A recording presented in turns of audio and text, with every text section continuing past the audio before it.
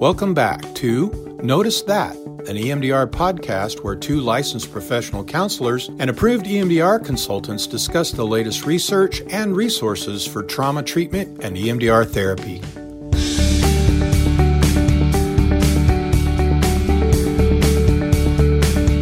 Welcome back to Notice That, an EMDR podcast. Today we're here in the studio, Jen and I are, with a very special guest. It's particularly special to me because this is one of my closest colleagues that I work with every day. Deborah Cox is with us, and she is a family psychologist here in Springfield, Missouri. She is an EMDR therapist and has been since, how long has it been? Since 2010. 2010, yeah, it's been a while. She's also a writer and an artist. I own several of her art pieces because she's amazing, so highly recommend looking at her website so you can look at all of that too. But today, in particular, she's here to talk with us about EMDR with performance enhancement. Yeah. Because this is kind of a specialty for you, something that you've done a lot of and know a lot about. So we wanted to invite you in to talk to us about that. So before we get into all of that, just tell us a little bit about how you came to EMDR and how you've integrated it into your practice, kind of your EMDR story, because we all have one. Yeah.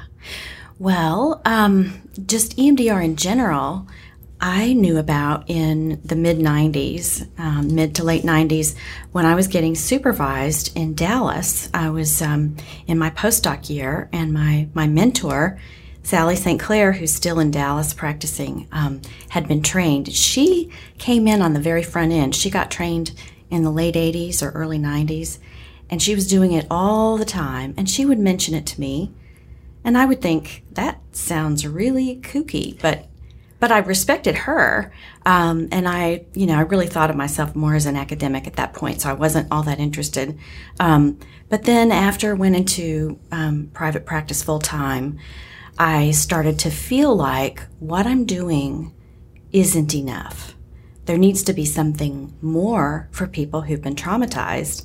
And I guess I was just ready to receive the idea of it at that point, and it was probably 2008.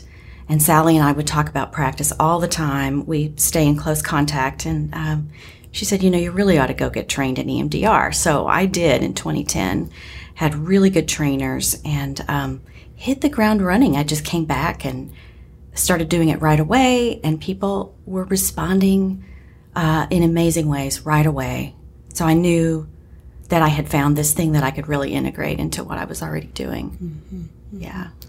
I love how you said you were ready to receive it at that point. I think that's a great way of expressing that. I experienced something similar of just being curious but not certain. Open to it. Yeah, just how does this work? Even after getting trained for a little bit, still wondering, like, what's this really about? What is this? Mm-hmm. Yeah. Mm-hmm. Well, it goes against the grain of a lot of our training. It does. Because it's protocol-based, and a lot of us were trained to be much more inductive than deductive, and much more open to the flow of wherever the conversation might take us. Yeah, absolutely.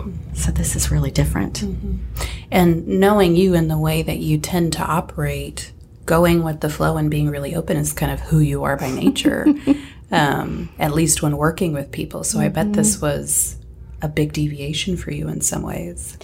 Yes, because it really incorporates that left hemisphere activity, which we were just talking about an area of performance EMDR for myself involves really reincorporating that left brain and trusting it. So in a way, EMDR really helped me to not get so lost in the soup of things. To have a good way of saying it. You have checkpoints. You have things that you can stop and look at and write down and measure. To get re-grounded or something.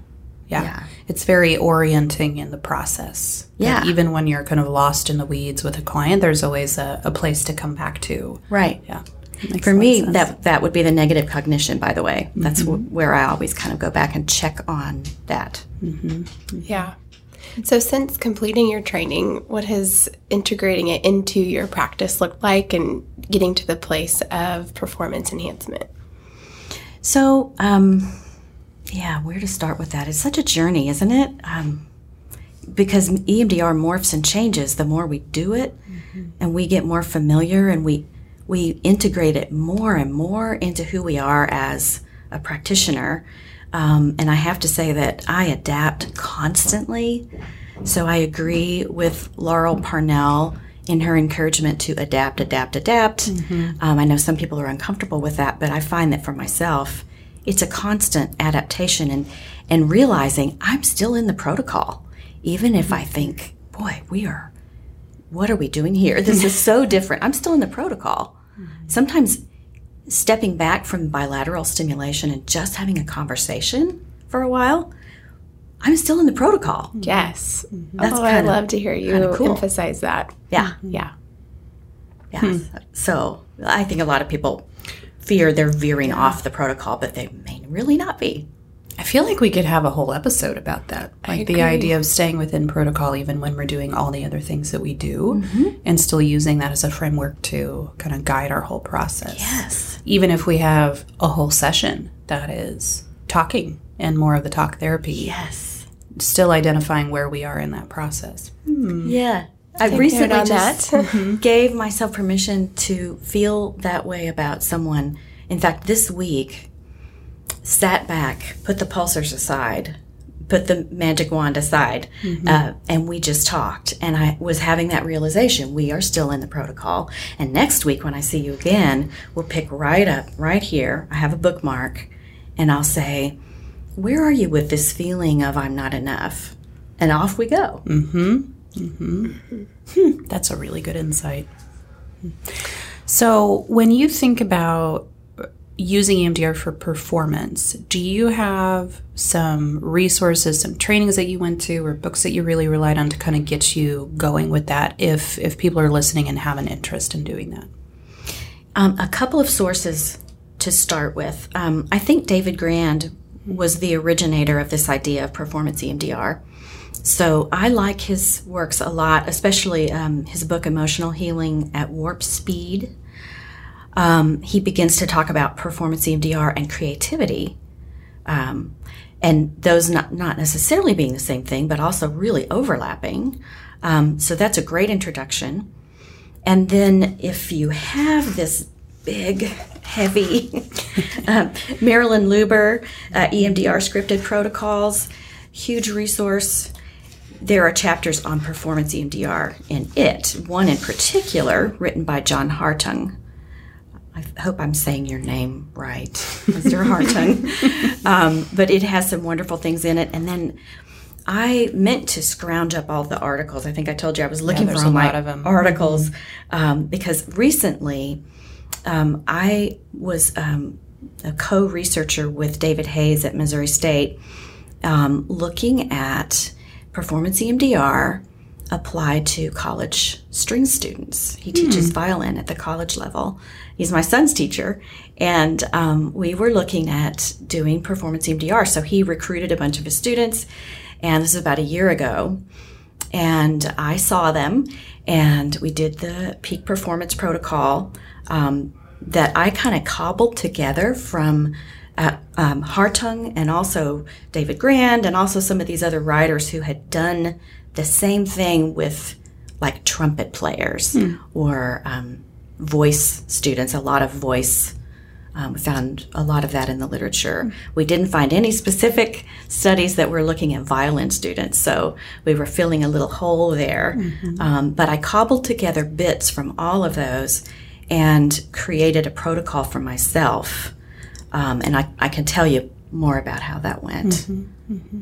Yeah, and another book, just because they're common ones that people may already have in their personal library, is the EMDR Solutions 2 by Robin Shapiro. That has a whole section, and that is also mostly David Grand writing, and he goes through kind of the 15 main elements of performance EMDR, and so that's another good one to look at if you already have it or want to get it. It's a great resource. Yeah. So can you go into more detail about what does that look like, when you kind of looked at all of the literature that was there and cobbled that together? What did you end up with? So what I ended up with was, and I guess let me back up to say that for anybody who thinks that this sounds different, performance EMDR sounds really different or hard or something, all EMDR is performance EMDR, because we're working with the goal of getting to that future templates place. We're all excited when we finally get to the place where we're having our clients imagine what to do when you encounter the situation again. Because then you've really traveled a long way. And so then you're tapping in these positive resources at the end. That's basically what it is. So performance EMDR is a rearrangement of those basic elements or a reallocation of time for those basic elements. And the way I would start it was by taking a very detailed history of what you want to do, what you want to do better, what you want to do differently, and why you want to do it differently. What's the why behind wanting to perform this Bach concerto? Why does it mean so much to you? The motivation piece. Yeah. And so, first of all, asking musicians these questions left me just in shivers. It was just amazing what they had to say about that. And so I wrote it all down, and also asked them about their early performance experiences and their early experiences with their teachers and their mentors and their family members. So I go ahead and do a genogram. I'm a family person, and so I ask about the family system and who's been most excited about your violin performance and who's been kind of not interested. So I get a lot of history on paper, and then begin to ask them about performances that went well. And there, of course, you get a lot of information about what doesn't go well. So I would, write down the details of what went well, and also note the details of what didn't go well. And then eventually, when we have all this information, I would ask them to do some visualization. And so here's where I start to, this is mostly David Grand, but other writers have talked about it as well, using 2 rooms. So you have a basic room, and I spend a lot of time here imagining this room, getting it just right, having it be comfortable with chairs and a screen. So you can have anything in this room you want, but it needs to be comfortable. It needs to have a place to sit down, even if it's outdoors. And you need to have a screen. And then in this room, you also have a companion who you trust, who's going to watch this screen with you.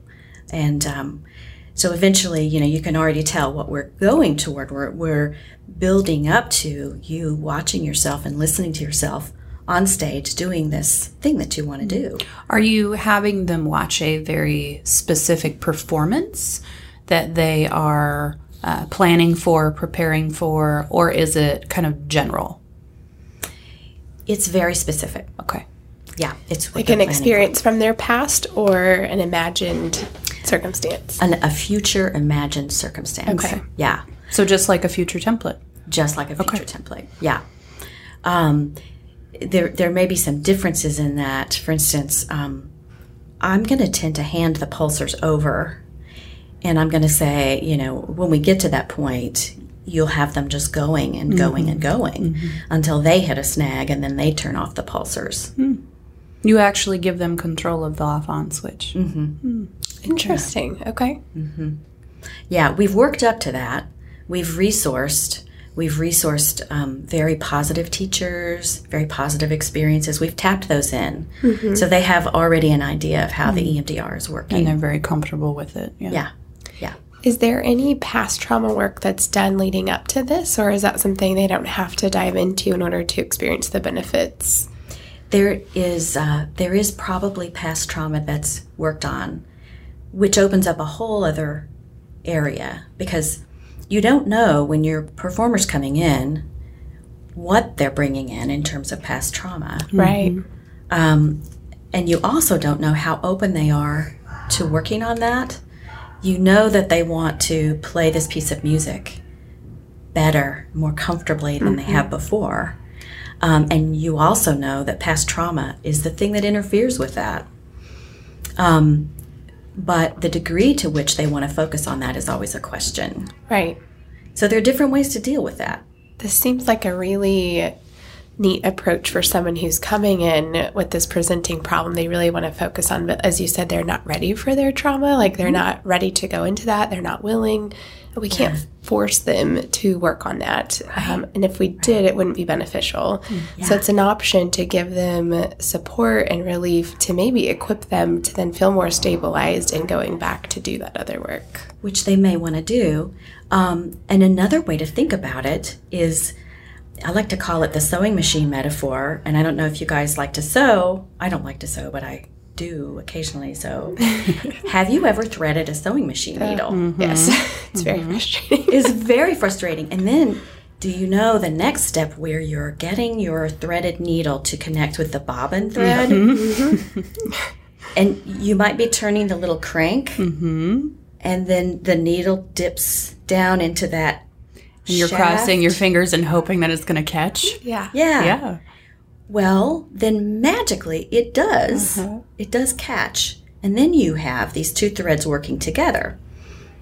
I like to think of that as happening along with this performance resourcing that we're doing. Okay. Because sometimes resourcing, there are going to be some people that get mad at me for saying this, but I know what you're going to say. Do you know what I'm going to say? I do know what you're going to say. Go ahead and say it.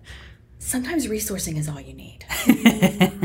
Yeah, there will be some people mad at you about that. That's okay. Though. It's neat to get other perspectives. Well, I know. One of my first trainers, who I just really respect so much, said, it's not enough, it's not enough, it's not enough. I agree with him in a way, because if we weren't working with that bobbin thread at the same time, it wouldn't be enough. Right. But because it's all connected, sometimes you catch that wonderful underneath thread and you don't ever really have to talk about it. But you're resourcing something completely different, and it's carrying that trauma thread along with it. And you know, I really think that there is significant legitimacy to that, because it's the way that humans heal from trauma without EMDR. Yes. And we don't all get EMDR. Yeah. And I haven't done EMDR on every single trauma. And yet I would consider it healed. I have no distress when I think about it. Yeah. And if we look at the EMDR model and understand AIP and all of that, if the adaptive side is strong enough, is robust enough, it is the thing that will cause us to spontaneously heal from trauma, whether we ever do EMDR on it or not. And so to me, if we are, building up the adaptive side, which is what you're talking about, there is a chance, not a guarantee, but there's a chance that it will reach over and grab the trauma and it'll get processed naturally. Naturally. Yeah. So I have definitely experienced that personally. I know that I've watched clients experience that, or at least in a portion. Right? So maybe if we had just gone for the trauma initially, distress would have been at a 8, right? But if we do all of this adaptive work, then we come back and it's a 4. Exactly. And it's so much easier to process out. Yeah. So, yeah. I can tell a story about that, actually. Yeah. I'd love to hear it. So one of my violin students that I was working with had a teacher in his undergraduate who had been really hard on him. Great teacher, but so hard on him, so that he never got it right. He never got it to be good enough. And he was, in telling the story, I mean, he was even tearful in remembering it. So we touched on it, and we didn't do much with it. I remember thinking, oh dear, I've skipped something important, because before I knew it, we were in his future performance. He sort of went there spontaneously. And so I had handed him the pulsars. He had the 2 rooms, I think I mentioned a moment ago, 2 rooms.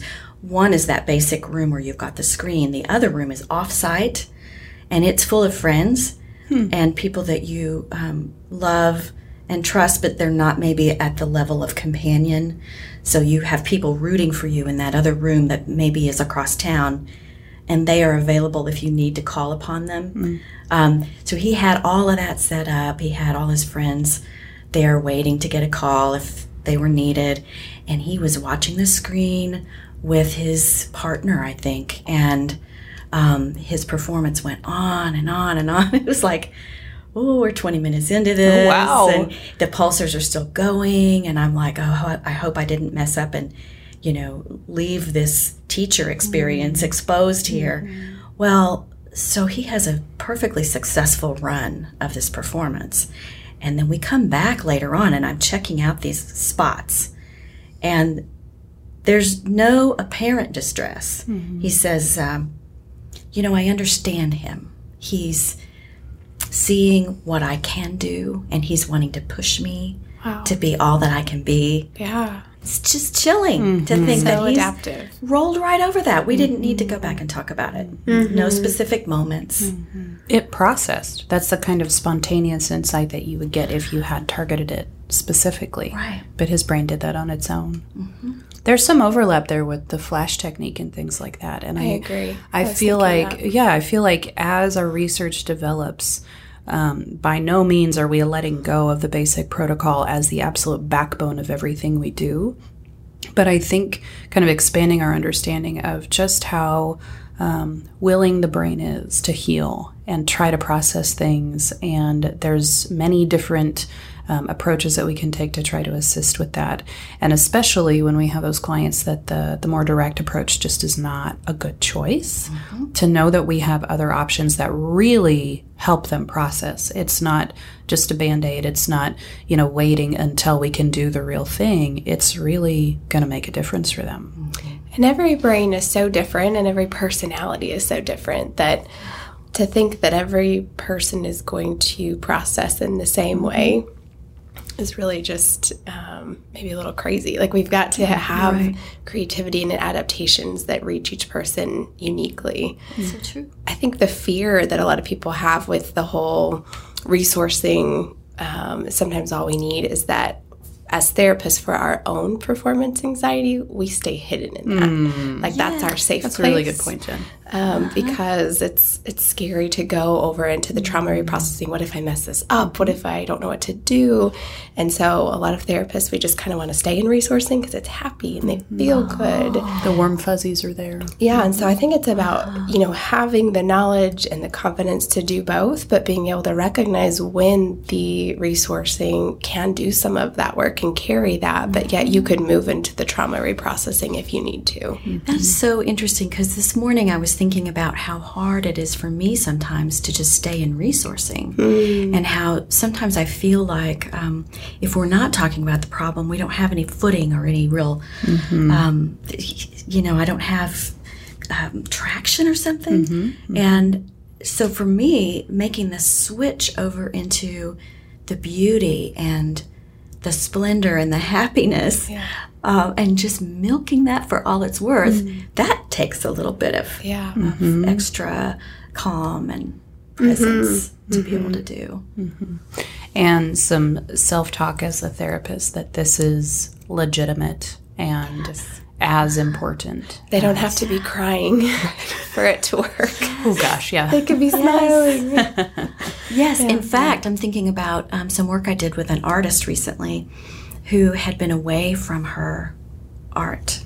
She'd just been working her job, and I got out the paints, and she was painting, and we would tap in the feelings of being there with the paints, with the colors, just noticing how orange mixes with yellow and becomes a little brighter, just tapping in those very, very basic things. And I had this little thought in the back of my head, you're not doing your job. This isn't serious enough. But she texted me later and said, that was great, thank you. Awesome. Yeah.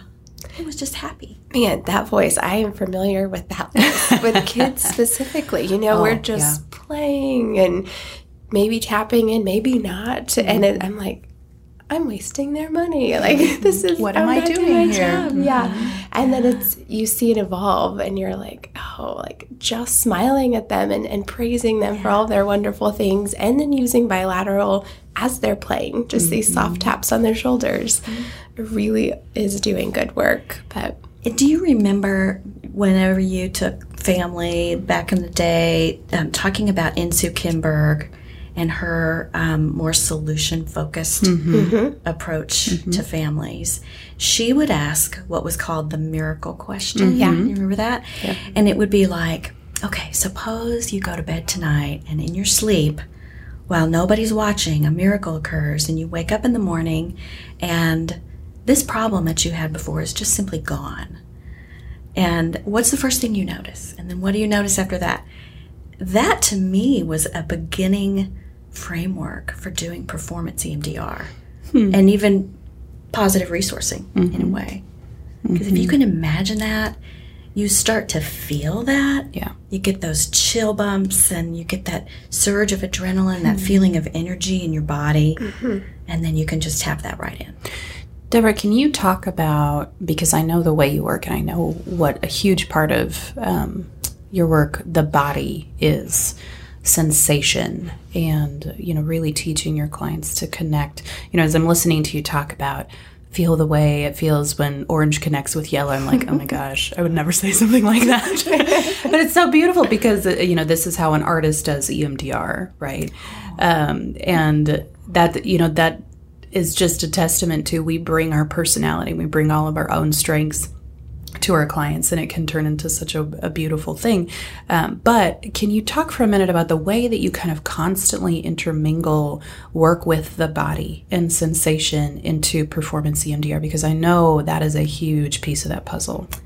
It really, really is. And referencing David Hayes for a minute, my colleague at Missouri State, he had a questionnaire that he developed for these students in particular, where he wanted to know before and after how calm they felt and how much in control they felt. So he wanted them to feel both of those things. Sometimes we forget about the control piece. It's nice to be calm, but you could be too calm. And so there is an optimal state of arousal that you want to feel. And boy, this area gives me millions of thoughts about conversations we've had about, being in a therapy week and feeling too, groggy, too... under the window. Under the window, thank you. And so then I'll reference you because a long time ago you told me that periodically you would just check in about the body, just go there, even if you weren't in that order. Right. What are you feeling in your body right now? So I adopted that. Like, I know we were just talking about the sound or whatever, but what's your body feeling right now? I'll just go there and just ask. Because then it is in the consciousness. Yeah. And I have found that to be, I think the way that you use negative cognition kind of is that spot that you always go back to. For me, it's the body. Because the kind of clients that I work with and things like that, I think it's just been a really reliable way. And the language that I always use for them is, can we just let your body marinate in that feeling for a second whenever we're doing future template and things like that? And almost without fail, the response, the physiological response when they really connect is a feeling of in control, of calm and in control. And that's what made me think of this, is there is sort of that optimal state of I am peaceful, but I'm awake. Yes. I'm really awake to this moment, to what's happening. Yeah. And when you're doing something performative, whether it's public speaking or singing or whatever, you need to be really awake. Like that's and you're going to have that feeling of adrenaline, and calm, but with adrenaline is just a really magical feeling. That feels so good. And so I think if we can have people experience that, lovely combination when we're future templating with them, it's so much easier for them to get back there when they need it and recognize it when they're experiencing it. And I think just us demonstrating the power of mindfulness in that too, of checking in with those parts, and that the power of that outside of a therapy session too, to ask yourself, what do I feel in my body right now? Where does that come up for me? And so I think us as therapists kind of modeling that as being significant sends a strong message to our clients too. I think it does. After getting trained in Reiki this past summer, I'm much more aware of that than ever before. And I can feel when I'm in that wonderful window, there is a deep calm, but there's also energy. I feel it in my legs. I feel it running up from the ground and just kind of running up my whole body, enlivening what I'm doing. And I can think about that and get myself there more and more. Like, have you ever had a favorite cologne, or maybe, a favorite smell? I'm thinking of Jovan Musk Oil from the early 80s, late 70s. So this boy that I liked very much wore Jovan Musk Oil for men. And to this day, I mean, if I catch a whiff of that at Walgreens or whatever, I am back there thinking about Scott. Same deal. Yeah, it's those shortcuts through the body. It's so powerful. It's true. Well, so any other thoughts about kind of the main elements of helping people with performance? And I'm also interested in hearing, what's kind of the spectrum of performance-related things that you've worked on? Because I think that's probably a lot broader than we tend to think of immediately. We think of things like musicians or public speaking, but what are other things that you've done? Oh, right. Well, lately, I'm packaging this for therapists, because what I want to see people doing is building practice, wherever that is, if it's private practice or with an agency or in any setting, building it from an aesthetic place. So thinking of yourself as an artist, a dancer, as you're doing this work, because it really, really is an art form that relies on both hemispheres. It's true. Absolutely. So having therapists do the same performance process on different elements of their practice, like your beautiful space, which is where I am putting a lot of emphasis right now, the space that you want to be in doing this wonderful work, and how that informs you mentally and physically and spiritually to do the work that you were meant to do in this world. Right. So the impact it has on clients is actually secondary to the way that it nurtures you as a therapist. But very much there. Yes. It comes out of that. Yeah. Sort of like you have to have it before you can pass it along. Right. I feel like that alone in a agency world would help decrease burnout. Like if agencies adopted this kind of package you're talking about, as those who have therapists or social workers or those helping fields that really are taxing on us, to have that be a focus would be so beneficial to them. Yes. To decrease burnout. I mean, for me, Beethoven makes life worth living. And I am totally serious about that. And so mapping my situation onto what I think other people might need. For you, it might not be Beethoven. It might be modern jazz fusion, or For me, it's plants. Thank you. But really being able to bring that into your sense of yourself as a performer of this art. That is EMDR. Yeah. It's exciting stuff. Really exciting. So what type of clients do you see in your practice doing this? You said you're kind of focusing on other therapists now. Is that primarily, I know that's a strong word, but is that a lot of what you're focusing on? Do you see other clients with other type of performance? Yes. In fact, I've come to see almost everybody in this light. But to be more specific, there are a range of students that I tend to work with, undergraduates, high school students, and also graduate students who have hit a wall, so to speak, and are needing to get beyond that point, needing to finish the dissertation, needing to, just get through the last 6 weeks of school, just sort of, drawing on all the energy reserves to take those tests. So test anxiety would be a presenting issue. Oral exams would be a presenting issue. Any kind of academic or educational performance issue. Sometimes, though, it'll be a conversation that I need to have with my ex-husband, for instance. This was one that I had recently. I need to have this conversation. I know I'm strong enough to do it, but I am remembering all the things that happened in our relationship that kept me from having a voice. So retraining the voice, retraining this is a kind of performance. I'm going to step into this room and I'm going to say the things that need to be said so we can co-parent.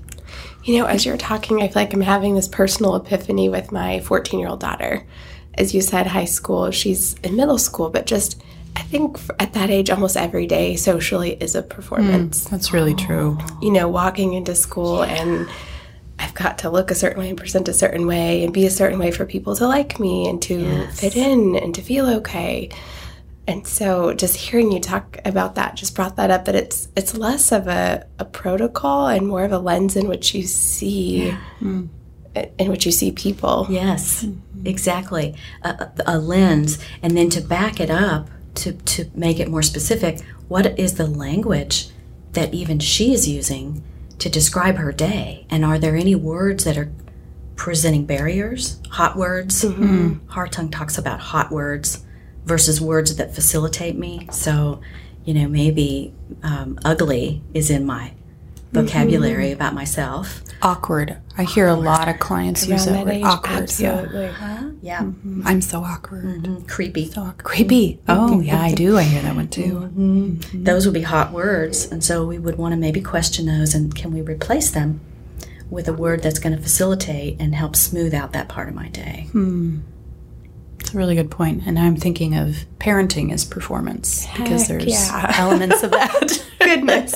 I relate to that. Yeah, disciplining our kids as performance and stepping into that role. Right. Oh, yeah, okay. So this is just kind of expanding and blowing up my definition of like performance my mind's EMDR. Like fireworks going off right now. Good. Just as a very quick and short testimony and also an idea of another expansion on using EMDR for performance.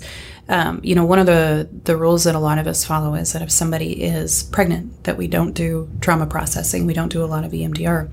However, at some point I came across the idea of if you have a pregnant client, doing future templating on birth. Yes. And birth as performance. And so luckily I ran across that when I was pregnant and did a lot of performance EMDR on myself. And it worked like a dream. I had the best birth experience. It was very, very, convincing to me to experience EMDR that way because I had done a ton of EMDR for trauma-related stuff and all of that. But to feel it work on something that I had not yet experienced and feel my brain be able to make these templates for something that I had never done. And then when I'm actually in that situation, to feel them turn on and work, it felt like magic. So cool. If you guys have pregnant clients and, rightfully so, we kind of pause our usual processing with them because that's the right thing to do. This is an area that we can pick up and do that is going to be hugely helpful because birth is very, very traumatic for a lot of women. For many, many different reasons, whether they're choosing the natural version, the hospital version, doesn't matter. There are elements to that experience that can be very, very hard on them and traumatizing. And so I highly recommend it if you have any pregnant clients whatsoever, that it's a good choice. So. Yeah, I'm so glad you mentioned pregnancy because Sally St. Clair works with a lot of pregnant women and a lot of women who've had previous traumatic pregnancies. Yes. And she would say that if a woman is about to deliver and is frightened, that you go ahead and hand her the pulsars and let her be in charge and just let her process it out in her own nonverbal way, perhaps. You don't even worry about, identifying things. Just let her have that bilateral stimulation and she'll probably naturally go where she needs to go. Yeah, one of the, I don't remember who it was that I was reading. I wish I could remember, but they talked about using the same strategy that Olympic athletes use in their training because birth is an Olympic event. I'm just saying. Very athletic. It really is. But a lot of athletes use music as a very big part of that and use it as a templating strategy.